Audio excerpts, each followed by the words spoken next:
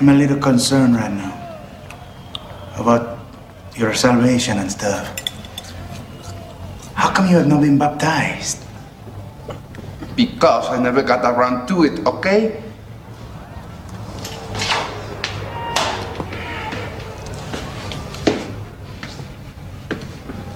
I don't know why you always have to be judging me. Because I only believe in science. But tonight, we are going up against Satan's caveman. And I just thought it would be a good idea if you... Felicidades.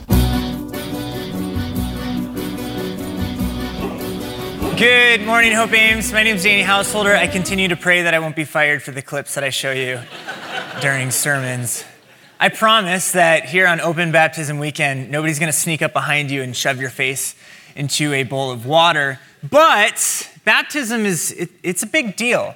In fact, Jesus gives this as his very last command. After he has risen from the dead and he's about to ascend into heaven, Jesus makes a really big deal about baptism. Here's how he puts it to his disciples. You may know this as the Great Commission. He starts off by saying, I've been given all authority in heaven and on earth. Talk about the biggest flex in the world. I'm God, I control everything. And he goes on to say, therefore, I've got the authority.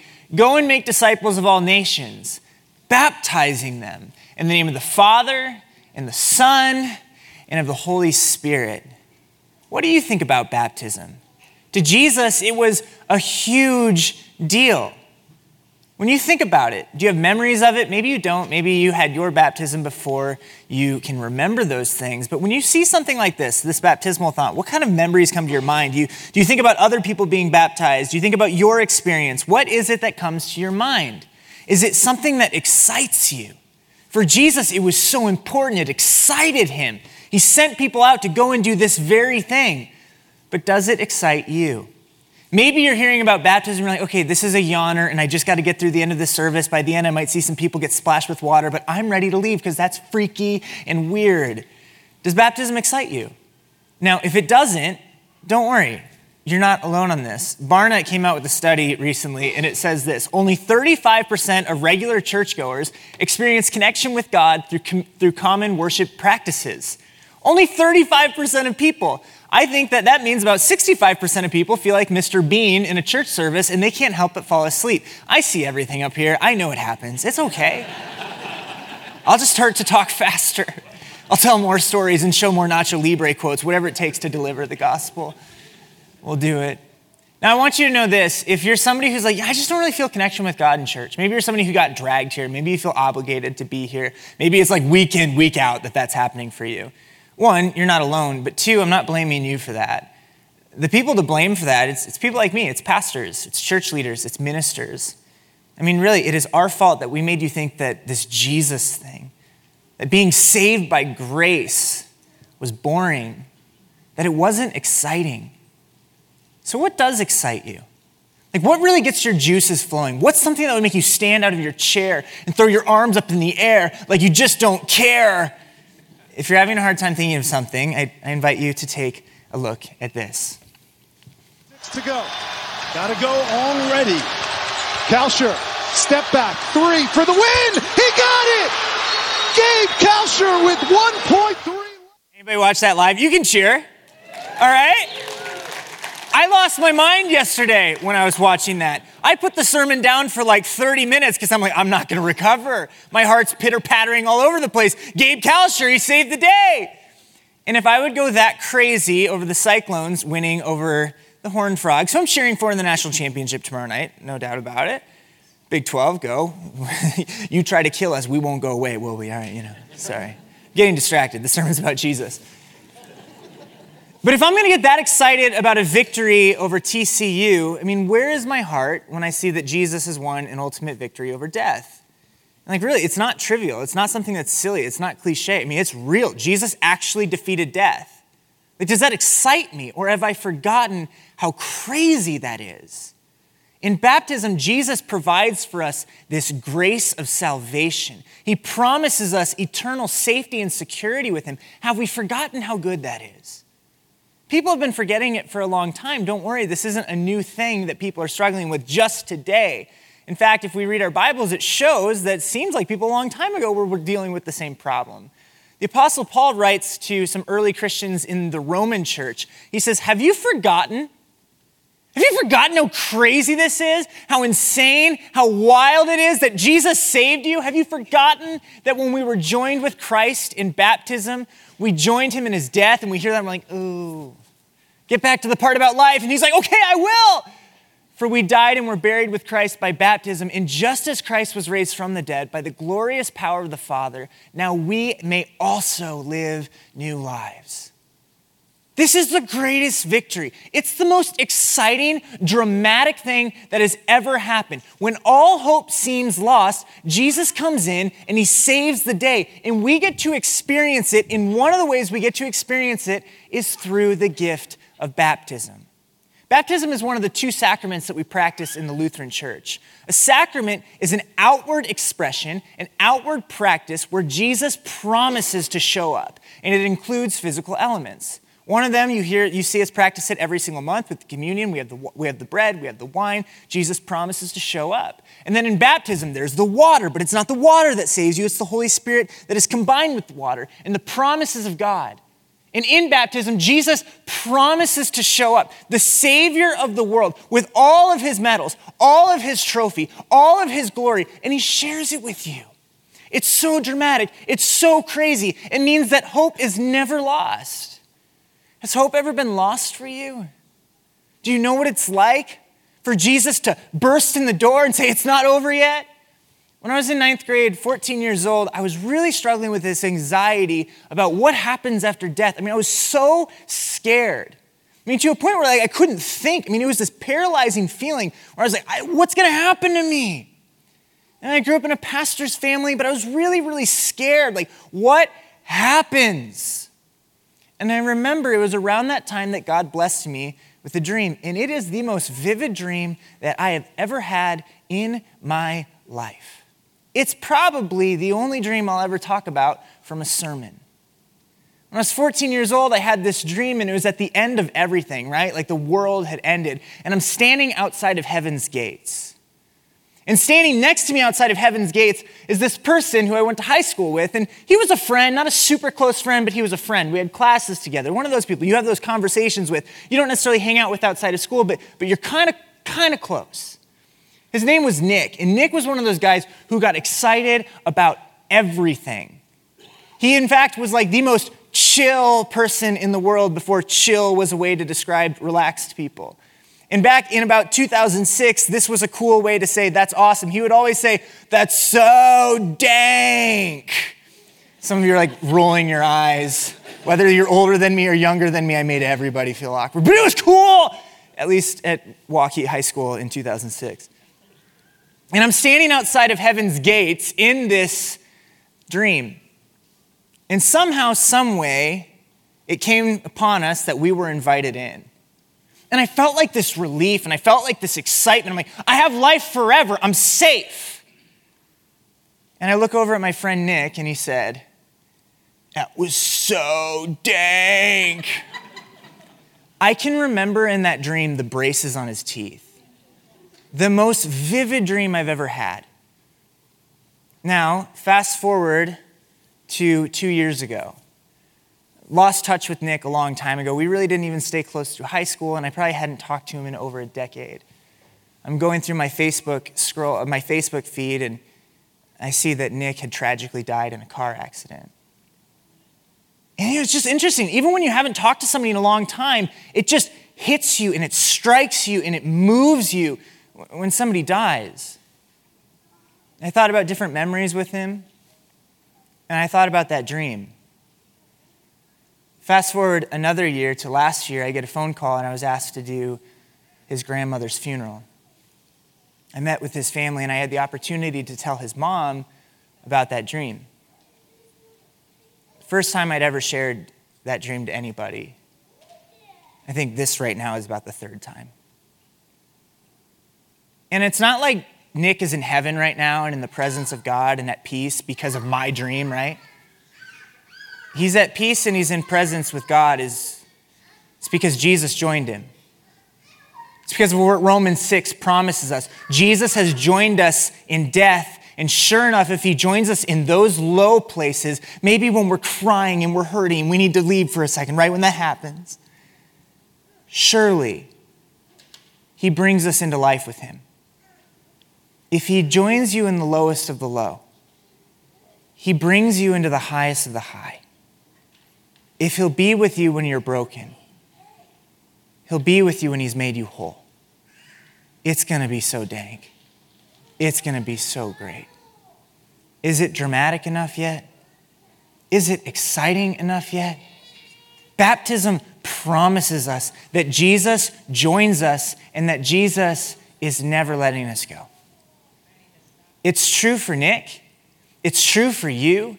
It's true for everyone that you've ever loved and everyone that you have ever lost. Jesus makes this promise. I have joined them and I'm never letting them go. Nick's family is going to see him again. You're going to see your loved one again. We are going to be together again and we'll be in the presence of God because Jesus has joined us and he's never letting us go. I want to focus in really quickly on that first part. Jesus joins us. Go ahead and say that out loud with me. Jesus joins us. Yeah. Jesus joins us, the Savior of the world. He's actually shown up. Now, quite literally in baptism, Jesus really does join us. Because as you heard about in the reading today, Matthew chapter 3, Jesus had his own baptism. He actually joins us in baptism because he had his own. Here's how it says it in Matthew chapter 3. Then Jesus went from Galilee to the Jordan River to be baptized by John. Now, it was no mistake that Jesus showed up at the Jordan River. Jesus wasn't just walking by one day and think, oh, there's a river. I think I'll go see my cousin John and have him dunk me in the water. There's a reason to this. There's a purpose to this. Remember, this is the series called Matthew Connects the Dots. We're studying the book of Matthew and we're seeing how Matthew connects these dots back into the Old Testament scriptures. See, Matthew, he was a Jewish man. And Matthew specifically is writing his gospel account about Jesus to other Jewish people. And he's trying to show them that Jesus is the continuation of the ancient Jewish scriptures that tell the stories about God and his relationship with his people Israel. He's trying to show them this Jesus is the one that you've been waiting for. This Jesus is the one who's going to fix everything. This Jesus is the one who is going to deliver you. He's trying to show them. And in this baptism, the way that he describes it, you see that he's connecting the dots to show people this Jesus who's showing up in the Jordan River in his baptism is the one that you've been hearing about. In the book of Exodus, there's this grand story. God's people, Israel, they're in slavery in Egypt. And God delivers them. He brings them out of slavery, but in order to get away, they have to go through the Red Sea. God miraculously parts the Red Sea. Moses says, let my people go. And they walk out and they get it through. That's the story that we all know about. That's the famous one. But then after that story, they wander in the wilderness for 40 years. Hope seems lost. Why would God free them from Egypt if they're just going to wander forever?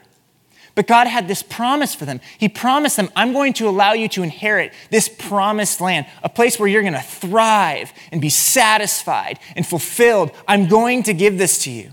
Finally, 40 years after they've escaped from Egypt, they're about to enter the promised land. But right before they get there, they get to the Jordan River and it is flooded. Of all times throughout the year, God, really? A flooded river now? And God performs another miracle. He dries up the Jordan River. And you can read about this in the book of Joshua. The whole nation of Israel had crossed the Jordan on dry ground. And so for generations, up until Jesus was born, up until Jesus' baptism, these ancient Jewish people would recall the stories about how God delivered his people. He didn't just rescue them from slavery in Egypt. He actually delivered them through the Jordan River to a promised land, to freedom. Let me say that again. He didn't just rescue them from slavery. He delivered them to freedom. And so the Jordan River became this place that was symbolic for new life. It was a place that reminded them, God takes us from old to new. God takes us from slavery to freedom. God takes us from death to life. And here's Jesus in the Jordan River saying, I've come to bring a new kingdom that's going to bring freedom to all. Not freedom just from slavery under Pharaoh, but freedom from slavery to sin and death. I'm the answer. I'm the new life. I'm the gateway. I'm the ground to walk across in the Jordan River. Matthew's connecting the dots, and his readers can't miss it. They would have known these ancient Jewish scriptures, and they're reading this, and they're getting excited. They can't help themselves. But when you read this story, something has to happen, right? Because if you go back just a few verses, here's what John, the baptizer, is saying about baptism. Specifically, here's what he says about his. He says, I baptize those with water, those who repent of their sins and turn to God. And you're like, wait a second, why is Jesus being baptized? That makes no sense. Jesus didn't sin. What did he have to repent of? John was wondering the same thing. So if you're ever reading your Bibles throughout this year, and we're doing read the whole Holy Bible in a year, and you're like, I don't get that. John the Baptist had things he didn't understand about Jesus, and they had to have these conversations. I want you to take a look at this dialogue between John the Baptist and Jesus. John tried to talk him out of it. Jesus is like, baptize me. And John's like, no, cousin, I love you, but I'm the one who needs to be baptized by you. So why are you coming to me? Jesus responds to him and he says, it should be done, for we must carry out what God requires. What has God required? What has God asked for? We know that throughout the theme of all of Scripture, we know that God asks for righteousness. In fact, God demands righteousness. It's why he sends his son Jesus into this world. And God finds ways for unrighteous people to become righteous time and again throughout the Scriptures. And if you connect the dots with Matthew again, we can open our Bibles now to Genesis chapter 22. And this is a story in the Bible that nobody likes to talk about. Nobody likes to open this. Nobody likes to preach on it because it's terrible, it's awful, it shouldn't be there. So we think. What does God require? God requires righteousness, and God was requiring righteousness through a sacrifice in the Old Testament. In the Old Testament, people would make sacrifices. Oftentimes, they would be burnt offerings. It was the way that God allowed for his people to get right with him. It would atone for their sins. Again, this is before Jesus lived. So in the Old Testament, people would give a sacrifice. And in Genesis chapter 22, God is asking a man named Abraham for a sacrifice. The catch is, the sacrifice is his son. God says to Abraham, take your son, your only son, yes, Isaac. Keep in mind, Abraham had been waiting to have a child with his wife Sarah until he was nearly 100 years old. God knows that. You hear it in the language that he's using with Abraham here. Take your son, your only son, yes, Isaac, whom you love so much. Go and sacrifice him as a burnt offering on one of the mountains. What is God doing? Abraham believes that God's going to provide. It says that in Genesis chapter 22. He's now in this dialogue with Isaac, and Isaac's like, where's the lamb that we're going to sacrifice? What's going on? And Abraham says, God's going to provide.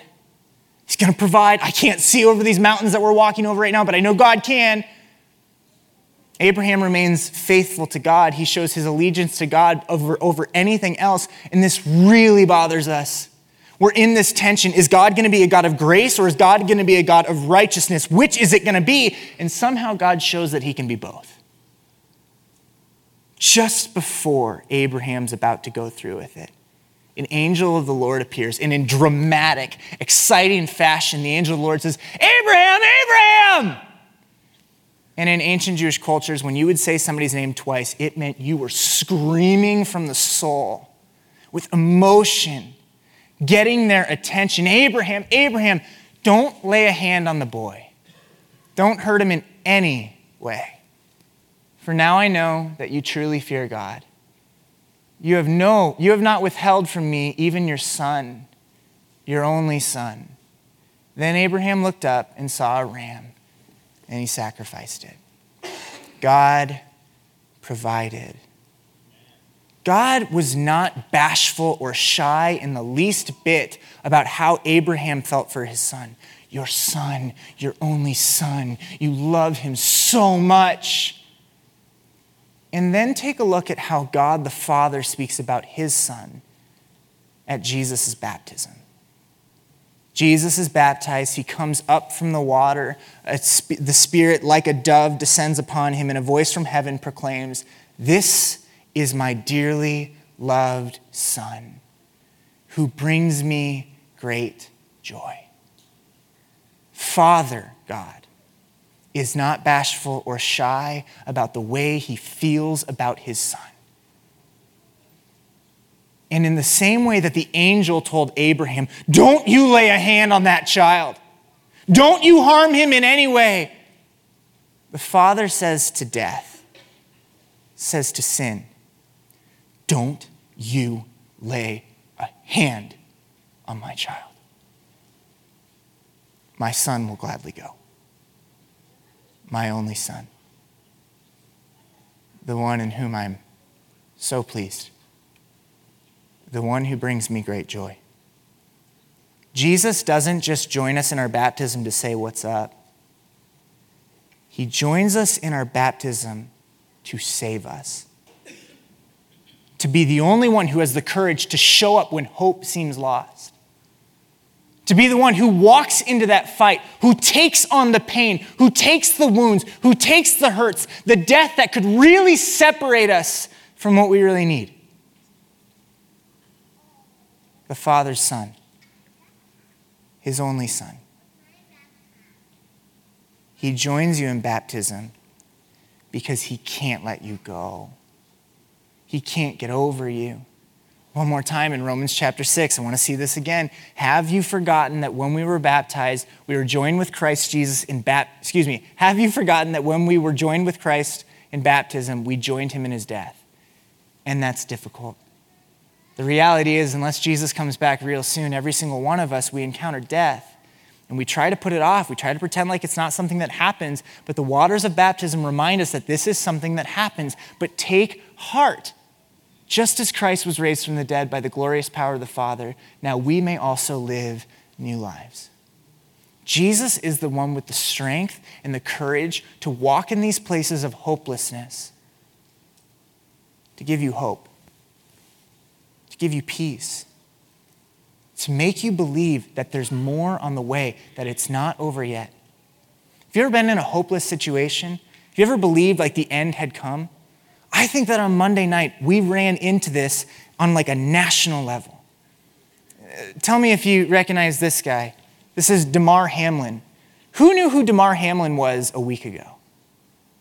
Does anybody know who Damar Hamlin is now? You can show by raise of hand. Yeah, it's crazy. In case you don't know, Damar Hamlin plays defensive back for the Buffalo Bills. And in Monday Night Football against the Bengals, on Monday night, he fell to the ground in front of tens of thousands of people with cardiac arrest. Doctors say that as he was on the field, they actually had to revive him with CPR. They say that he died on the field. They say that he died later in the ambulance. They revived him twice. This crazy, insane thing. And it's on national live television happening in front of us. The broadcasters don't know what to say. The players are just bending down and praying. They don't know what to do. What are we left to do? When we feel helpless, when it feels like there's nothing else. I think that it's in those moments that we really learn who we are. C.S. Lewis put it this way. He said, if you want to find out what's in your basement, surprise it. And I think that on Monday night, we were surprised. And we found out what's really in the basement of our souls, what's really cried out for from those places, what we really need to suffice for our fears and our anxieties. I mean, facing us right there, live, on TV, for all of us to see. What do we do? As the medical professionals are running out on the field and they're helping him, saving his life, we were left to watch. And I think it's pretty crazy, but pretty telling what we found in the basement of our souls. Take a look. For 10 minutes, medics frantically administering CPR. Hamlin's teammates wiping away tears. The entire Bills team taking a knee on the field. Players uniting, holding hands, and praying. With everybody watching, praying, and hoping for the best. I've never seen anything like it. His teammates reacting. Bills quarterback Josh Allen tweeting, "Please pray for our brother." And his team sharing a montage of support. As an eerie silence fell over the stadium, fans awaited word of Hamlin's condition or even the fate of the game for over 70 minutes before the league announced a critical late-season matchup was postponed. You could see the heartbreak on their face. You could see the worry on their face. They were in such real pain, and you could see it. And you knew that they were not going to be able to play football after having gone through something like this. I've heard the Buffalo Bills organization say that we believe in prayer. And maybe this is not the right thing to do, but it's just on my heart that I want to pray for Damar Hamlin right now. I'm going to do it out loud. I'm going to close my eyes. I'm going to bow my head, and I'm just going to pray for him. God, we come to you in these moments that we don't understand, that are hard, because we believe that you're God, and coming to you and praying to you has impact. We're sad, we're angry, and we want answers, but some things are unanswerable. We just want to pray, truly come to you and pray for strength for Damar, for healing for Damar, for comfort for Damar, to be with his family, to give them peace. If we didn't believe that prayer didn't work, we wouldn't ask this of you, God. I believe in prayer. We believe in prayer. We lift up Damar Hamlin's name in your name. Amen. Amen. Amen. I've never, ever seen that before. I've never seen it. Now, miraculously, incredibly, Damar Hamlin is still in critical condition, but he's awake. His brain is active. He FaceTimed with his teammates. He died twice. Prayer's pretty powerful. I don't know how else to explain it. I've never seen an NFL football game stopped in the middle and they're not going to resume it. I've never seen an ESPN anchor pray in front of everybody. I would dare to think that over the last week, probably more people in this country prayed at one time than ever maybe in the last long time.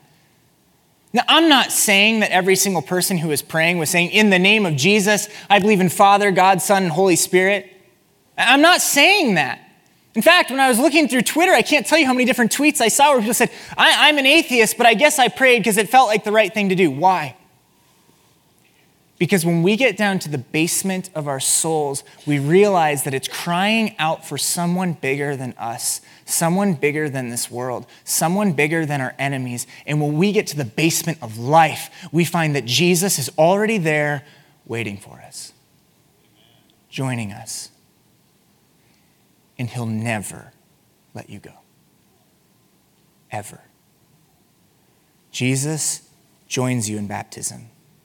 And don't you know that when Jesus joins you, he will never let you go. It says this in Matthew chapter 3. After his baptism, as Jesus came up out of the water, the heavens were opened and he saw the Spirit of God descending like a dove and settling on him. Why has Jesus joined you? It wasn't just an accident. Why is he never letting you go? Because he didn't just walk by the river one day and say, I want to be dunked. Take a look at the details of his baptism. Who is there? What is involved? You can see through that verse just right there. Obviously, the Father's involved. He said, this is my Son. I love him so much. The Holy Spirit is present, descending like a dove. Water is involved. Think about it. Think really hard right now. When is the last time in the Bible before this moment where there is the Father, there's the Holy Spirit, and it's raining over water? Matthew's connecting the dots. All the way back in Genesis chapter 1, the very first verse, we read, in the beginning, God created the heavens and the earth. The earth was formless and empty, and darkness covered the deep waters, and the Spirit of God was hovering over the surface of the waters.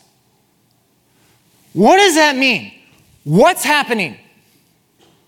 When Jesus is standing in the water and the Holy Spirit is hovering over him in the water, he's saying, I've been saving you, I've been loving you, I've been joining you for all of history. Ever since the very beginning of time, before God even said, let there be light, you were in his mind, you were in his heart. He was hovering over the waters. It's not the water itself that saves you, it's the presence of the Holy Spirit and God's promises that always come true, that will always deliver you from death to life, from slavery to freedom, from old to new. And here's Jesus now in the Jordan River saying, it's happening, it's time. Don't you know this? Jesus calls us into the waters of baptism. He joins us right there. He says, I'll never let you go. And here's how you know. Since before my Father spoke me out and said, let there be light. Jesus is called the Word of God in John chapter 1. Before the Father spoke him out with a word and said, let there be light, the Spirit was already hovering in the exact same way that it would be hovering over these waters that would invite you into life with me. He's always been thinking about you. He's always been loving you. He's always been joining you. What would make him leave you now? He can't leave you. You can't undo this. You can't redo this. When Jesus joins you, he never lets you go. Oh my goodness, I get excited about this. You hear it in my voice.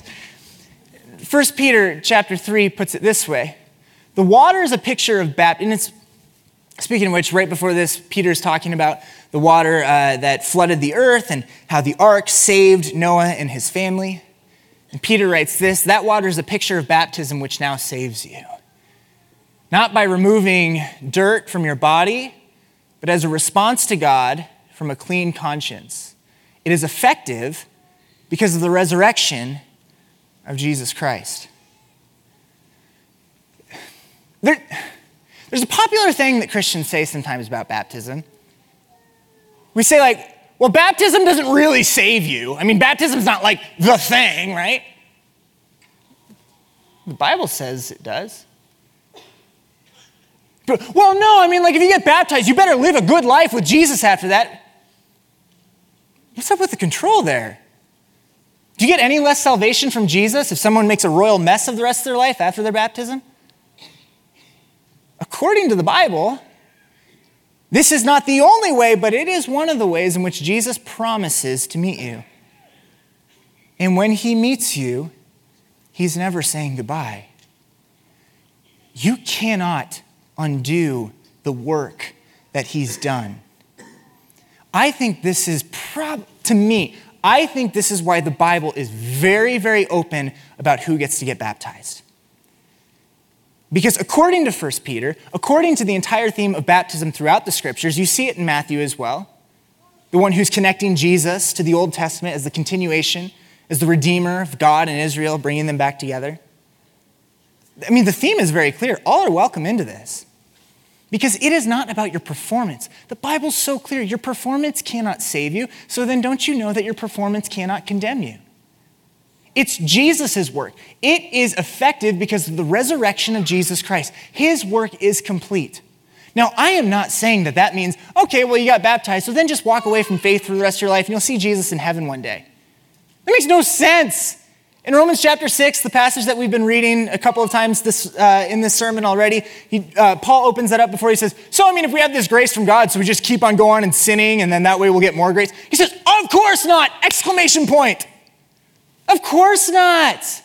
That would be like in one of my favorite movies, Interstellar, if Matthew McConaughey gets in the spaceship to save the world and he goes, all right, all right, all right, and then he just gets out.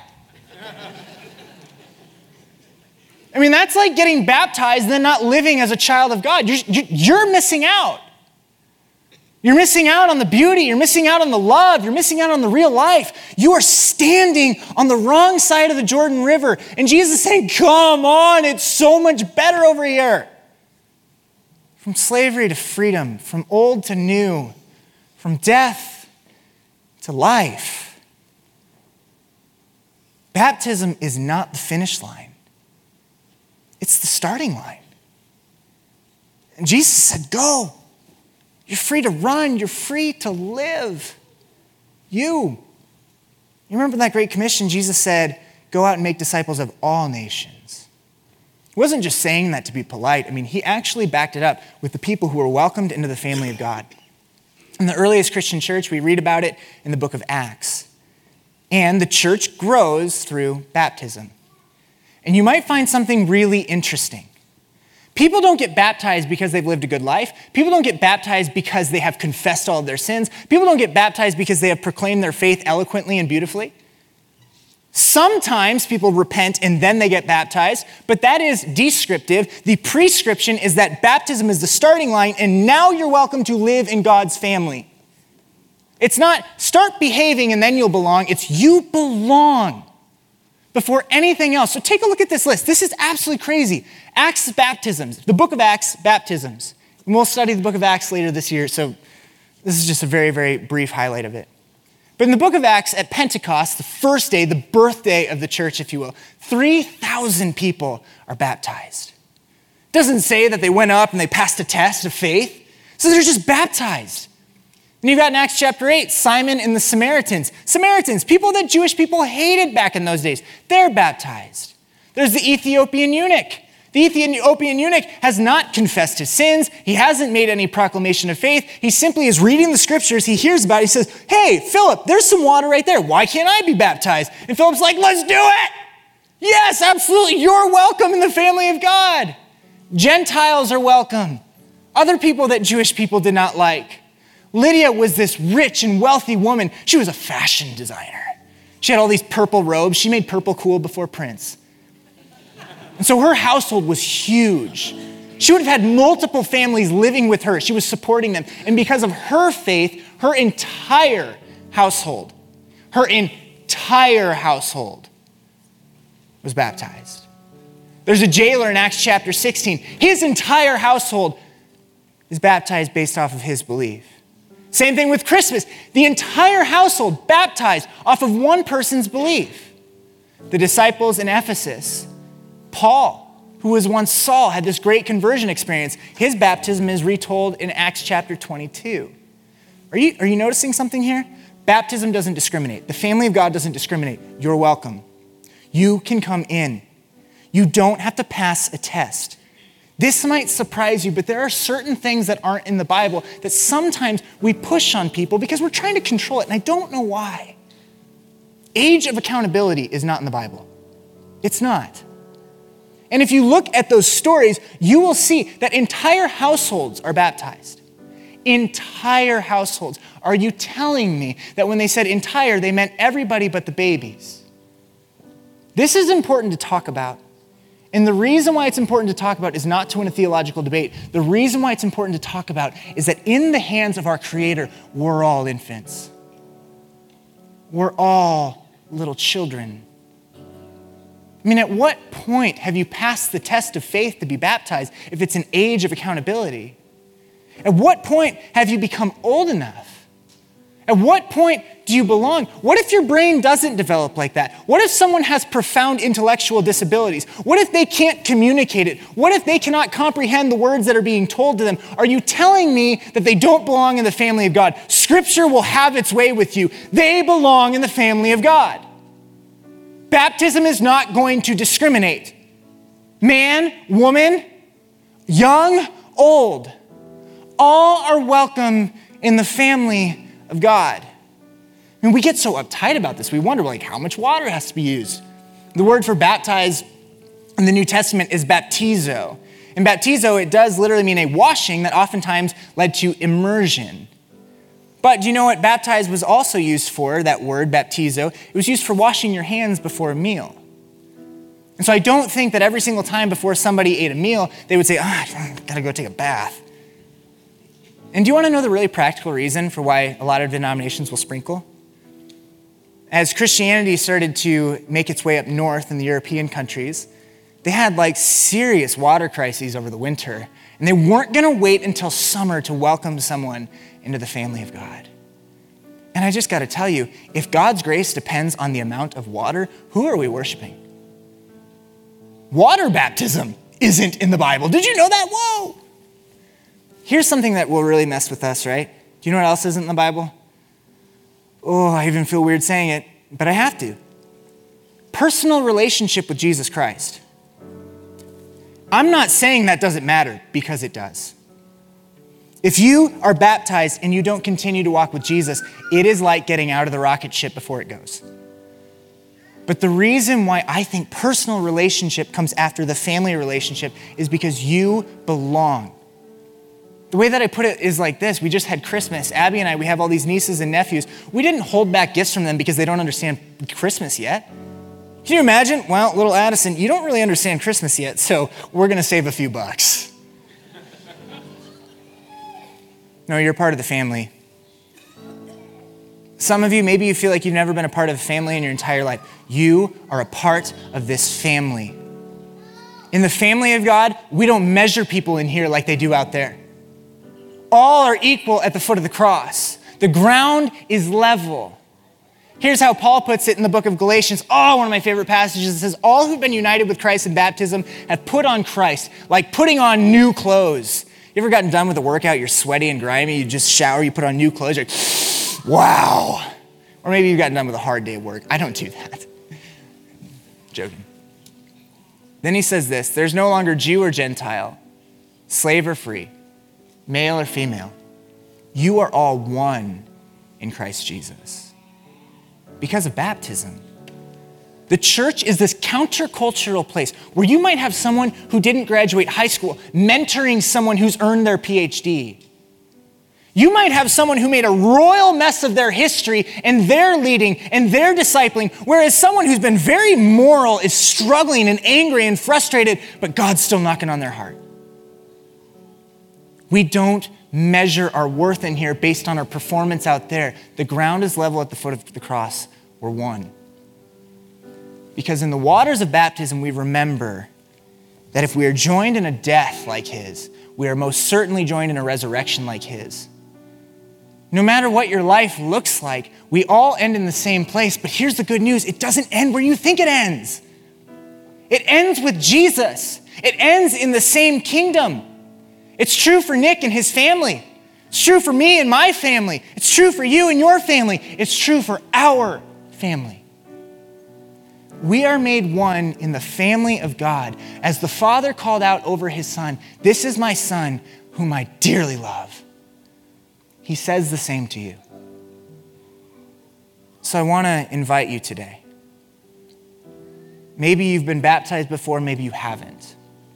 As we go into this closing song, I want to invite you to the waters of baptism. We'll have a station to my right, we'll have a station to my left. You can line up in the side aisles. If you haven't been baptized, you can just let us know. You'll fill out a little piece of paper so we know. And then you'll eventually put it in here so we can give you a certificate. This matters. This is a big deal. We want to give you something for it. But if you haven't been baptized before, we'll baptize you. If you have been baptized before, we can't undo that. God's grace worked. We can't redo it because Jesus was sufficient the first time. But what we will do is we will affirm your baptism, which is this powerful experience in which you are invited back to the waters of baptism where you remember, I'm a child of God and I belong. I belonged before the world began, when the Holy Spirit was hovering over the darkness of the waters. And you'll belong when everything's perfected. Come to the waters of baptism. Remember that you are a child of God. I invite you to stand on up. Before we head into this, I just want to pray over us. Good and gracious God, thank you for the gift of baptism. Thank you for your love. Thank you for your Son. Yes, your only Son. Oh, you love him so much, but he gladly goes into our battles for us. He gladly wins and he gladly shares his rewards with us. He gives us his grace. So Lord, now as we return to the waters of baptism, or we come to the waters of baptism for the very first time, we remember that your grace is sufficient. We remember that your grace is enough. We remember that it is not our performance that earns our way into your family, but instead it is the completed work of your Son, Jesus Christ, that has welcomed us and welcomed all for all of eternity. Those who call upon your name will not be rejected. And in the waters of baptism, we hear you say our name. My child, I'm pleased with you. I love you dearly. Amen. Come to the waters.